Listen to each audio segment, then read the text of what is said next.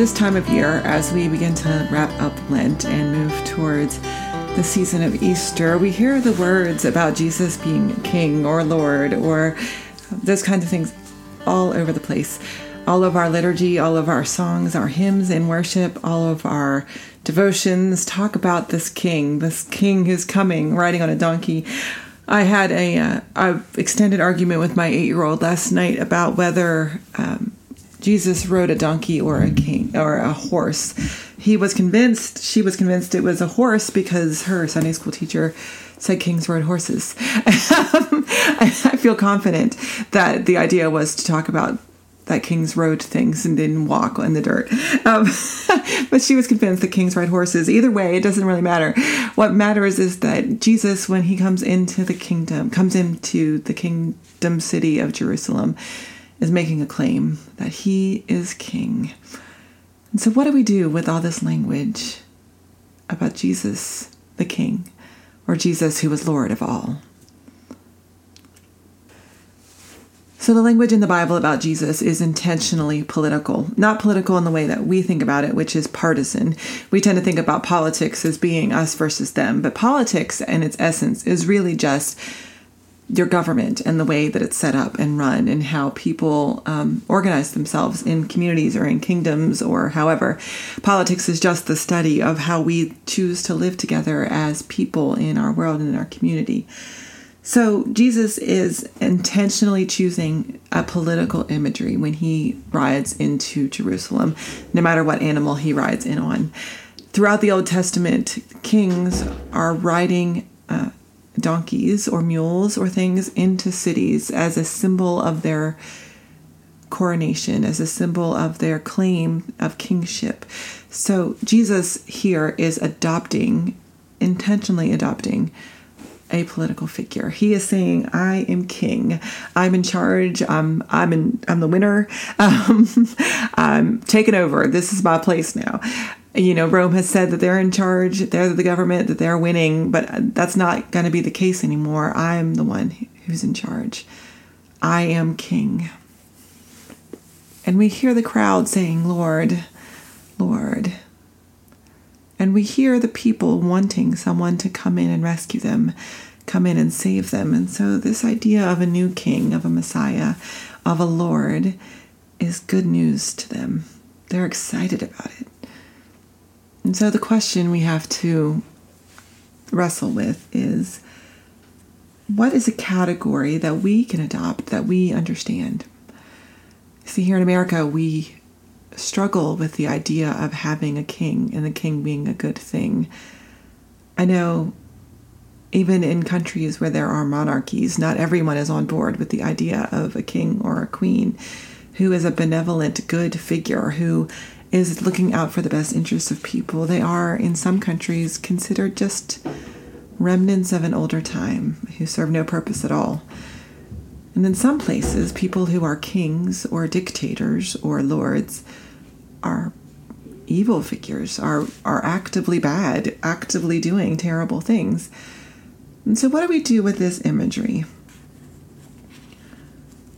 We feel icky, I think, when we think about someone being in charge of our life. We feel conflicted, at best, with this imagery of Jesus the King, or Jesus who is ruler of all. It makes us feel anxiety, I think. It makes us feel anxious, that the idea that somebody else would have control over our lives. The intention with this imagery is to remind us that God is in charge. In the language that people of the day of the Bible would have understood, they knew what it was to live under an emperor. They knew what it was to live under a government that was completely in charge of their lives from day to day, whether it was the temple authorities or the Roman authorities or the authoritative nature of the family systems. They knew what it meant for someone to have total say over your life. And the intention here with Matthew and with others is to say that God is in control of the world. God is in charge. God is the ruler. God is the Lord. God is king. God is dictator. And you don't get a vote on that. You don't get a vote. You don't get to decide. We can't give God power or take power away with a vote. We can't, by believing or not believing, we don't diminish God in any way at all. God is not empowered by our belief or diminished by a lack of belief. God is God, no matter what. And we don't get to decide whether God is in charge or not. And so the challenge of this week is to discover again why that is good news. Why it is good news that God is in charge. And I believe that peace in life comes when we recognize that God is in charge and we are not. Peace in life comes when we recognize that there are lots of people and lots of events and lots of things that happen that we are not in charge of, that we have no control over, that we don't get a vote in. You don't get to vote if you have cancer. You don't get to vote if you are born with a disability. My son was born with conjoined fingers on both hands, which will affect him for the rest of his life. He didn't get a vote on that. We didn't get a vote on that. It just happened. There are lots of things in life every day that happen to us that are out of our control. And the only way to find peace in our lives, the only way to manage our anxiety, the only way to see hope and possibility in those events is that we recognize that God is in charge, even of those things. God doesn't cause them. God doesn't send them to you.